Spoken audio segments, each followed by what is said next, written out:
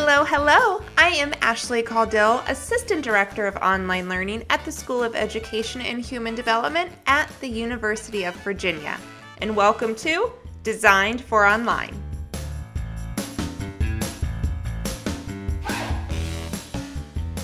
One of the greatest struggles for people of all walks of life is time management. We're all busy, and students, particularly non-traditional students with families and careers, can struggle to balance and predict their weekly workloads for their online courses. Sometimes students need help budgeting their time, and faculty can provide that help through planning and course design. But what kind of practices best help students predict both weekly and semester workloads? In this episode, I'm joined by April Salerno, one of our amazing asynchronous faculty members at UVA. April and I discussed some great strategies that you can use to better assist students in predicting workloads. We also discussed how April budgets her own time throughout the semester to ensure success of herself and her students.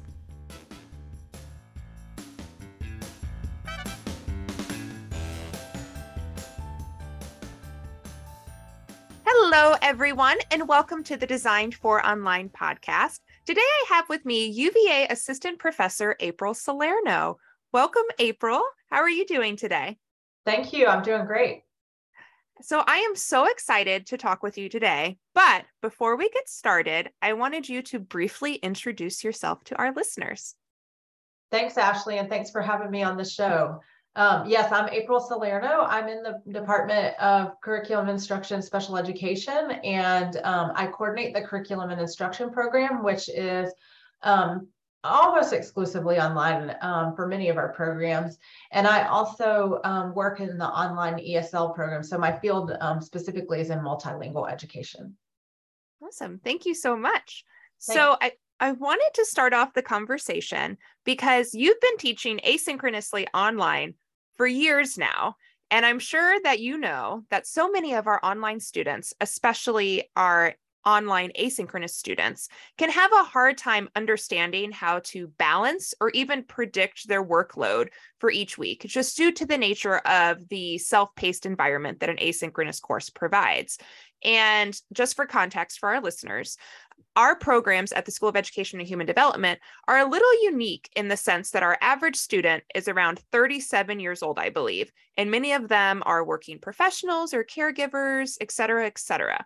So I think it goes without saying that our students are just really busy with their lives outside of being a student. So my question to you is, what strategies do you use to help students predict their workloads for each week? Thanks. I really appreciate that question and this topic. And yes, you're absolutely right. Like, I think overall, our students are really incredibly busy people. Many of them have very demanding jobs and family responsibilities, and now they're students as well. And so just juggling all that can be a lot. And that I did my own master's degree while working full-time as a teacher. So I appreciate just what it means to go back and forth as teacher student or educator student. It's a busy load. So I think there are some things that we can do that help students. And of course, my students could probably comment more on this too, but I try to listen to their feedback as well and, find out what's helpful. I think it starts with consistency in course design. So I think designing is setting up a course so that there is some consistency so students can get into a rhythm with the class. So sometimes, at the beginning of a semester, it can be difficult to, know what your schedule is going to be like. But hopefully, as those first couple weeks for fall and spring go through, the students can get into a rhythm because the course is designed that way. In summer, there's a little bit less time for students to get into that rhythm because the whole course is much shorter.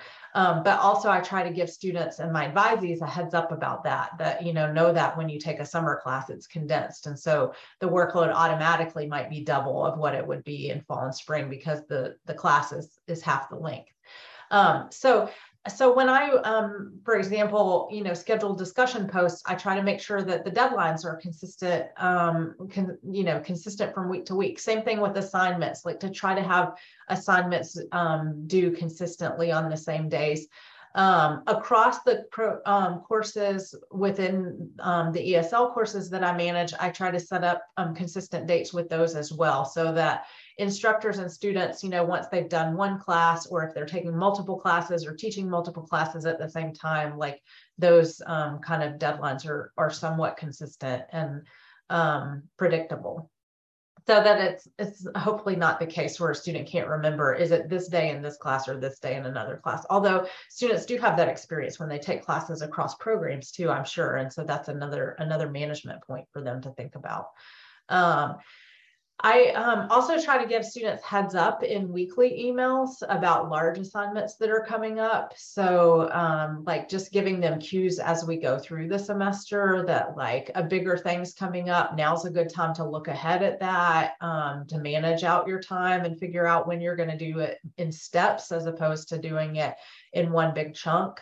I try when possible to break out assignments into steps for students so that there are maybe multiple deadlines or drafts for the same assignment so that it doesn't all fall on one week. And when things do fall on a week that are bigger than other weeks, I also use the smiley faces in the template that your office created to, try to predict for them that this is a heavier work week than others. Of course, I have to estimate those hours of how long it takes, based on averages and based on what I hear from students and, based on what it would take, I try to think about what it would take me to do if I was doing this assignment. And so those are averages. They're not, the same for every person, but hopefully at least they give, some guidance if the exact numbers of hours aren't right, but some guidance of this week's more than that week, that kind of management.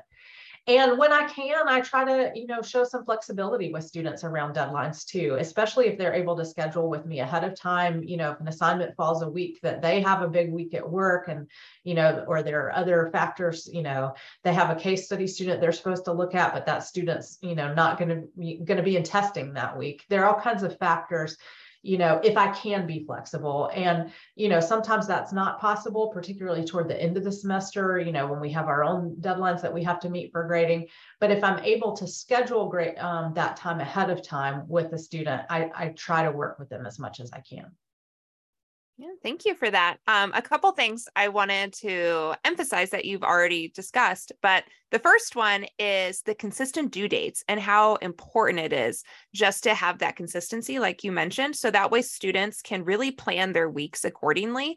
Because when I was an online student, I was also working full-time and I had just started my family, and knowing I always was going to have something due Tuesday and Thursday and maybe even Sunday, it was so nice to plan my week instead of getting that curveball of, I don't know what next week is going to hold because the due dates are going to be different. So I really appreciate that. And I love utilizing that in my practice myself. And then the other thing I wanted to reference, and it made me chuckle because the icons you were talking about, you called them smiley faces, but they're actually clocks. And now I'm like, do they look like smiley faces? No, you're right. They're clocks. I don't know why I said smiley faces. I guess I associate them with like those happiness ratings. That makes me so happy because now I'm like, I wonder if other people think that they're like the CM as like smiley faces. But I wanted to our listeners explain a little bit what that is. So we did a focus group of online students just talking about their nice to haves, what they need to have, all of that fun stuff when they're taking online courses. And one of them, we had a big discussion about talking about predicting workload. So what we're talking about now. And so I and a couple of my colleagues had come up with the idea to do these visual representations that we have at the beginning of every week, whether it's a clock or a smiley face, that showcases like, this is a 3 o'clock week. So that's going to be a really heavy work week, or it's only going to be a 1 o'clock week. So that way, not only when they get to see the content and they know their due dates, but they also can determine how much time and energy that week is going to handle, so they can even predict their schedules that much more. And that was our hope for the clocks or smiley faces. And so it makes me happy that you are utilizing that just as another representation of how students can help predict their workload for each week. So thank you for that. Yeah, it's been great. And so now I'm going to go to a different direction and kind of talk about being an asynchronous instructor in how, which I hope this is the case, and I worked with you a lot, so I know this is the case, but some people do not front load their course as much. And what I mean by that is a lot of the preparation and the course content you do ahead of time before the semester even starts, just so that way when the course is running, you can focus on just the course itself, not necessarily trying to build content as you go. So my question for you is, because everything is kind of already created, how do you plan for how much should be assigned for each week for students? How do you know how much is too much for a week, too little? How do you find that happy medium?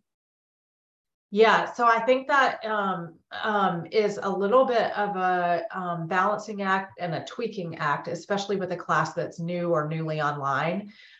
Because at first, I might not have it right and I have to keep adjusting. But there are some guidelines that I try to follow too. One of those is to try to hold assignments to one extra. I put extra like in quote mark. I'm making quote marks with my fingers, so you can't see that in the podcast. Like one extra thing per week. So if there's an outside assignment, which I mean by extra, I mean like in addition to whatever format of discussion we're having that week. So one additional thing, but not more than that, so that students aren't overwhelmed with juggling so many multiple things at the same time. Another thing that I do is, because there are things when, there are times when students just need to practice a skill.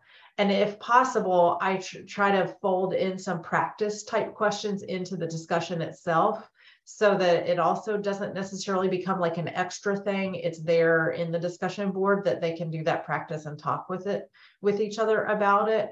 So that's another thing that I try to do. So it's like, there's some consistency in that there's readings or videos to look at, and there's a discussion board, but that might have some practice type items embedded in it.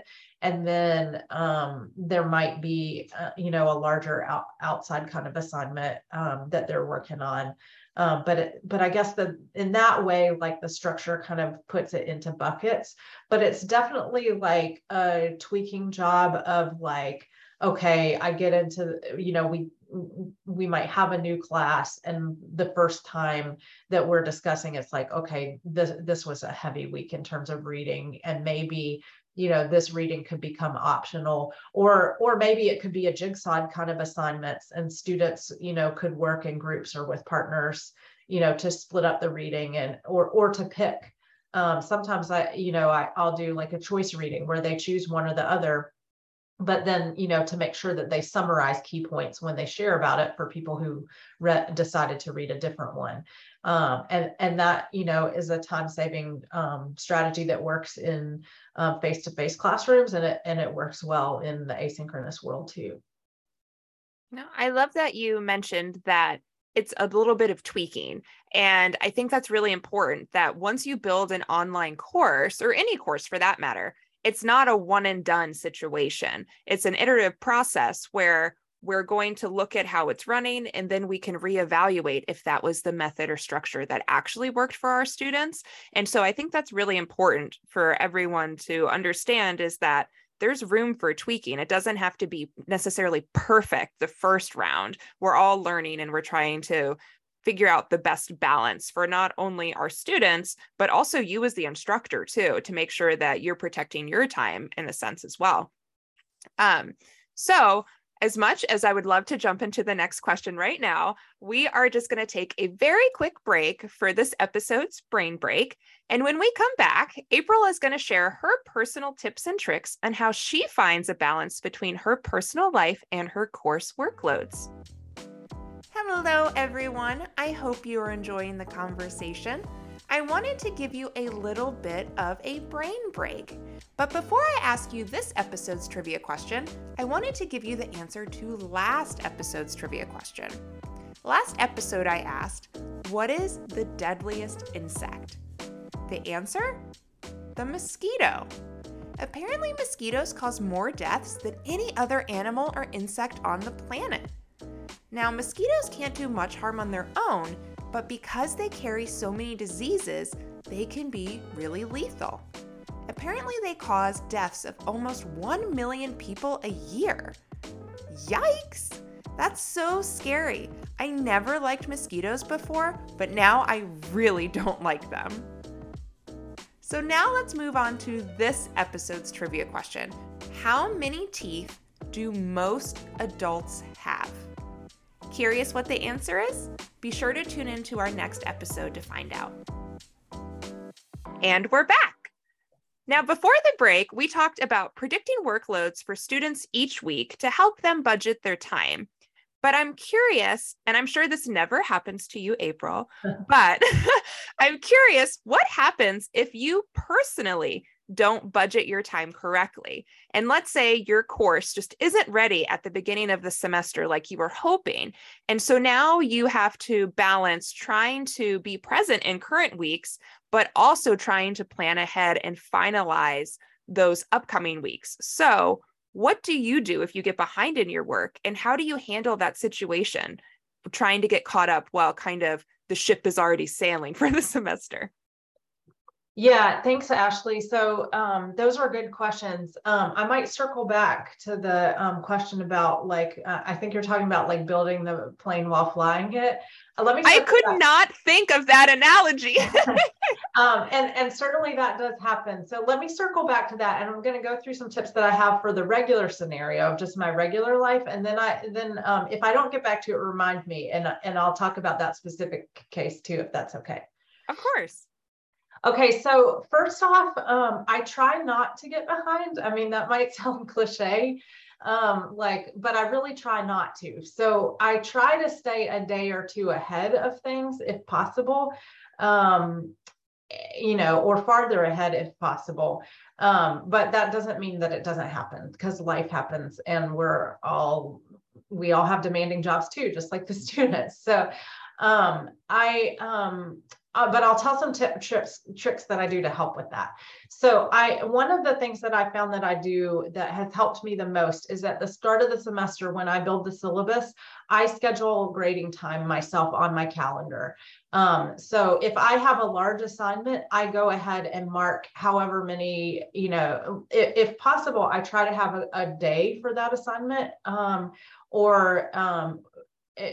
maybe I can't get a whole day, maybe it stretches across a day or two, but I block time on my calendar for the grading of that when I assign it. And if I can't block time then for that time to grade it, then I change the due date when I schedule the syllabus, because there's no need in me assigning a big assignment that's going to stress me out because I'm at a conference or something and can't read it for 3 days, and students are just waiting, and then when I get back from the conference, I have other work to do, so I schedule it ahead of time, and that has really helped a lot.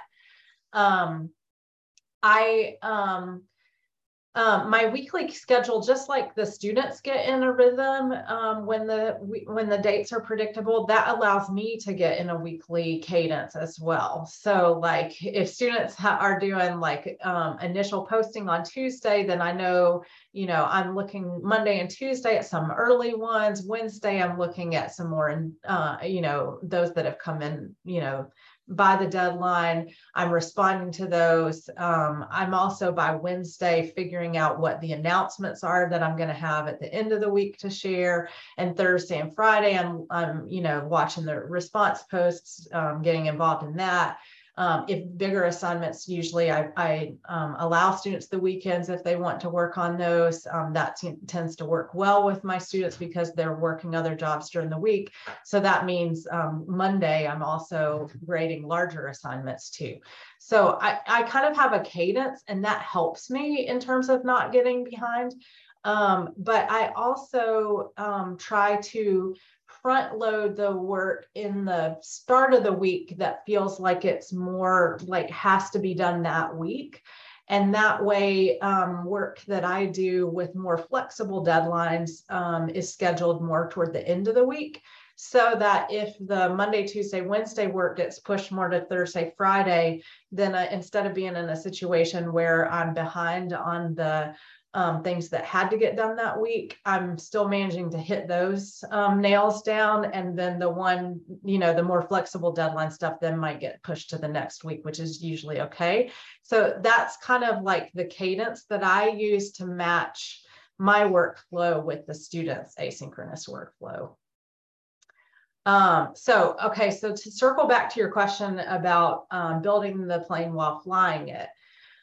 So I think in that situation, you're managing kind of two things going on at once. Like in one advantage of that situation is you're really in the moment being able to build instruction based on what that particular group of students is experiencing and talking about.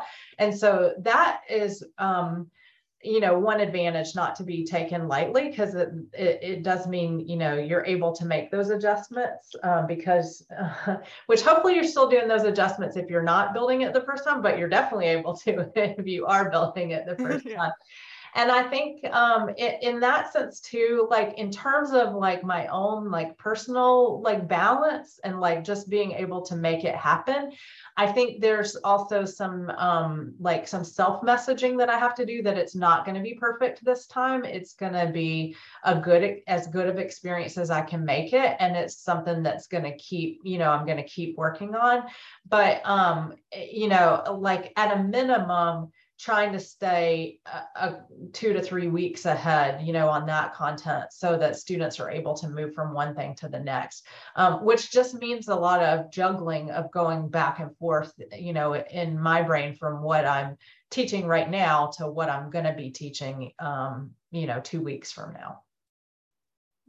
I really liked your response about putting it on your personal calendar to make sure that you know that, hey, if I have this big assignment, if I can't make it work because I have conferences going on or I have other things going on, why do I have to keep that assignment at that particular due date? So I really love that when you're designing courses, you're not only making it work for your students, but you're also making it work for yourself. And I think that's really important to make sure that you are balancing being an instructor and your own personal life, just because I think some instructors might forget that aspect, that they look at the course calendar, they're like, this assignment has to be due at this particular date.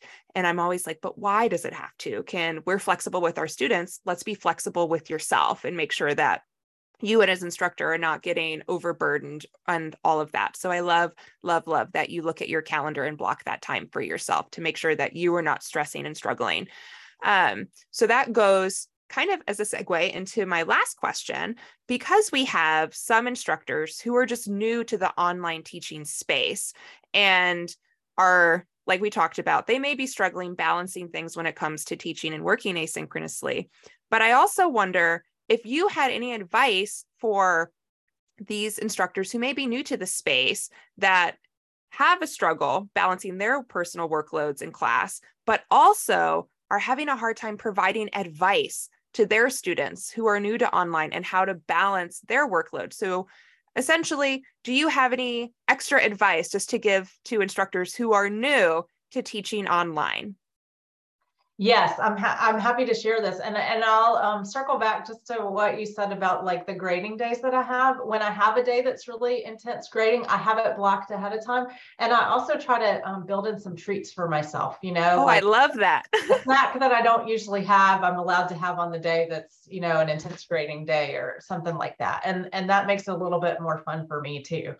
And so there are some tricks that I've done like that are just kind of like helpful tricks for managing myself. And so I might share those, and then I'll tell you about how to advise students, because I think the student workflow is a little bit different than the instructor workflow, but they are related, as I said, like, right, that the cadence that their week follows, mine is somewhat mirroring that, in a fascinating way. I treat like checking discussion boards. I don't know that this would work for everybody, but it's what I do. I treat checking discussion boards almost as like extra email accounts that I have to check. So when I do email checks, I do discussion board checks, and I just do them multiple times throughout the week, daily at least. And so it becomes just like I said, like another thing that I sort of cycle through. I know that people wait and like look at discussion boards kind of at the end of a discussion. To me, that feels like a different experience, because it's like, it's already sort of built there. Whereas like if I'm in it as it's moving, I'm part of it. Mm-hmm. So that's how I do it. So I just kind of treat it almost as like additional email. One thing that I learned during the pandemic when I was working from home all the time with my two small children also here all the time, and I was also managing Zoom school for one of them who was in school at the time already, is like when my kids need me, I try to step away for a second, because if I try to keep going through asynchronous work and they're also needing or wanting me, it often just leads to frustration. And so it's better to just step away and deal with what they need, and then get them redirected, and then I can come back. So that's kind of just like in terms of healthy practices for myself. I also try to exercise every morning before looking at the screen. I used to do an early 6 a.m. email check. I don't do that anymore. I was like, that's early. That is early. Yes, it is early. And that was pre-pandemic that I was doing that. And like my workflow definitely changed during the pandemic. And as my screen time increased, like I decided it wasn't healthy, like physically, for me to be looking at a screen that early. So I don't do that now. I also, like, in relation to that, I try to walk around the block just at least once before switching to, if I'm working at home, before switching to parent mode. So if I'm, so this isn't the moments when they're pulling me away. This is like at the end of the day. Like, I realized that when I was commuting, I needed the commute time to like process my thoughts from work and to shift to being like not work April, but at home April. But then during the pandemic, when we were all just here, I would just like walk to the other room, and all of a sudden I'm mom, but I might still in my head be trying to solve a student's problem, and it never really worked out very well. Mm-hmm. So just like taking like a very short walk to allow my head to just shift so that I could be back present at home has been a helpful strategy. Okay, so in terms of advising, how to advise students, like the biggest thing I would say is listen to what the student needs to, whenever students reach out, well, there are a few things. When students reach out, be there for them. So like, you don't want them reaching out and they're getting crickets, especially in the asynchronous world, because you can't tell if anybody, I mean, maybe on my end, I opened the message and just didn't reply because I need to think about it. Well, then I'd send a reply and say, I really need to think about this. Then they know that I've gotten it. I'm going to get back to them in, whatever time I specify. It sets them at ease. Whereas if I'm just thinking about it without telling them, they might be starting to get nervous. Like, did she get it? Does she know? So one is just like being there and responding, even if the response is, I don't know the answer to this yet, but I'll work on it. And then you have to follow up through with those. So I keep lists of those things that I'm still working on. And then like listening when they have a situation and hearing what it is, and like and trying to I try to model for my students like non-judgment. And I want them to treat the English learners that they teach with non-judgment. Like, I expect the best from you. I expect that you want to learn, and you wouldn't, you want to do this, and you have a life and you're figuring out ways to manage. So even when things don't go even on days when you're not the student that you want to be, trying to see, just not judging that. Like, I guess I don't have a better way of saying that besides like, I want to treat you as the best individual that you can be, even if that maybe wasn't how this one situation played out, and so, and I'd like other people to show me that grace. Like I just talked about, on the days that I fall behind, those weeks where I didn't get the must do week, if things done, and the flexible things pushed to next week, like that we treat each other with grace and respect, and recognize that that's happens, and sometimes online programs don't work out for people, and they've learned that experience, and okay, that doesn't mean that you're less of a person. It just means that that's the decision we've come to. So like really listening and doing things with non-judgment. And I hope I get there. I don't know that I'm not at the saint level, so I'm sure I'm not there 100%, but trying to keep that in mind and trying to help that guide me. No, I really love going in with a non-judgment and really being able to provide grace aspect. I think all of us we're all obviously people and we're all human and things are going to happen. And we want to do our best and we're trying to do our best, but sometimes that our best that we can give just isn't what we pictured in our heads. And I think it's important to let students know that, yes, you had these great expectations for yourself, but sometimes we just have to take care of ourselves or something happens, and that's okay. And let's try to figure it out together of how you can present and be your best self in the future. And so I really love just giving that grace and being, as you said, non-judgmental or not judgy. I don't know the better term for it, but I think that's really, really great. And I think students appreciate that too, being able to feel confident and comfortable coming to you and saying, hey, I'm having a hard time figuring out this course and how to balance everything. Can you help me? And I love that students feel comfortable coming to you and talking to you about these problems, because we have some students that just don't come to anybody and we don't know that they're struggling necessarily. And then their grades reflect on it. And that's not something that we want to see for our students, especially asynchronous, where they can sometimes feel like they're alone in their learning journey. So thank you. On behalf of all students, we thank you for being such an awesome instructor that people feel comfortable going to, and that you don't provide that judgment and you provide that grace. So thank you for that. Thanks, Ashley. Okay, well, those are all of my questions for today. I wanted to thank you so much for talking with me about balancing workload. It's a topic that I think a lot of our online instructors are really trying to figure out and balance themselves. So I really think that all of our listeners are really going to benefit from all the advice that you have provided, as well as some students who may be listening to this podcast. So thank you so much. Thanks, Ashley. I appreciate you doing this and having me on today.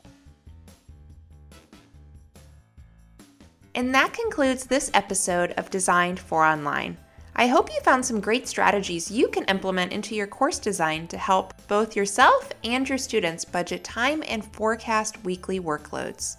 While the goal is to never get behind, it can happen, and by developing strategies to manage your time, like scheduling time to grade assignments and establishing a clear weekly schedule, it can ensure you maintain a rhythm each week and ensure success for the entire semester for both yourself and your students.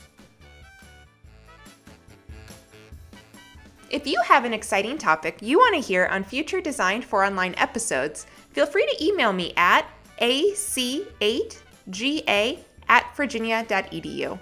Thanks for listening, and talk to you soon.